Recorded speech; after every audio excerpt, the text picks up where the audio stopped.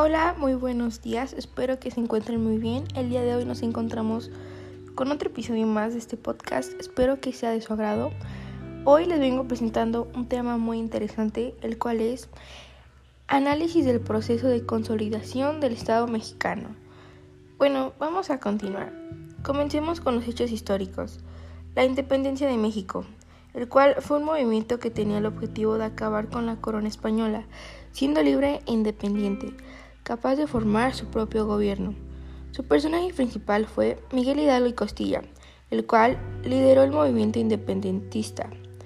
Establecimiento de las leyes de reforma, los cuales sus objetivos eran separar la Iglesia del Estado, cancelar impuestos innecesarios, usar el registro civil y luchar por nuestra libertad de expresión. Con la caída del Segundo Imperio Mexicano, un imposible establecimiento del Imperio francés en México se puso fin. Benito Juárez fue el protagonista, porque fue el quien acabó con ese imperio, y todo esto se logró con la ejecución de Maximiliano de Habsburgo. Con el Porfiriato, y como su nombre lo dice, fue gobernado por Porfirio Díaz. En este periodo se destacó por el crecimiento económico que tuvo la nación gracias a inversiones extranjeras.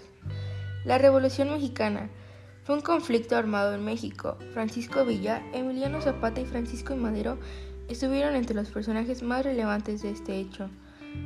Creo que, si bien muchos aspectos del porfiriato no fueron del todo correctos, este ha ayudado a que la economía se mantenga y hoy, gracias a lo que se ha mantenido, también gracias a la independencia, hoy tenemos el derecho de libertad de expresión, gracias a todas aquellas personas que lucharon en defensa de los derechos de todas las personas.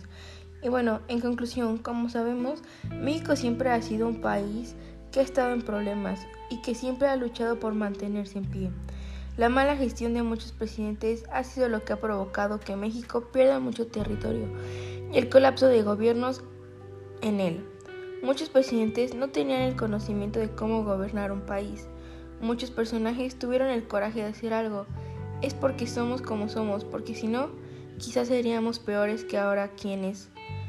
Gracias a todos aquellos eventos en México, es como es hoy, por todos los esfuerzos y por las personas que lucharon por un bien mayor.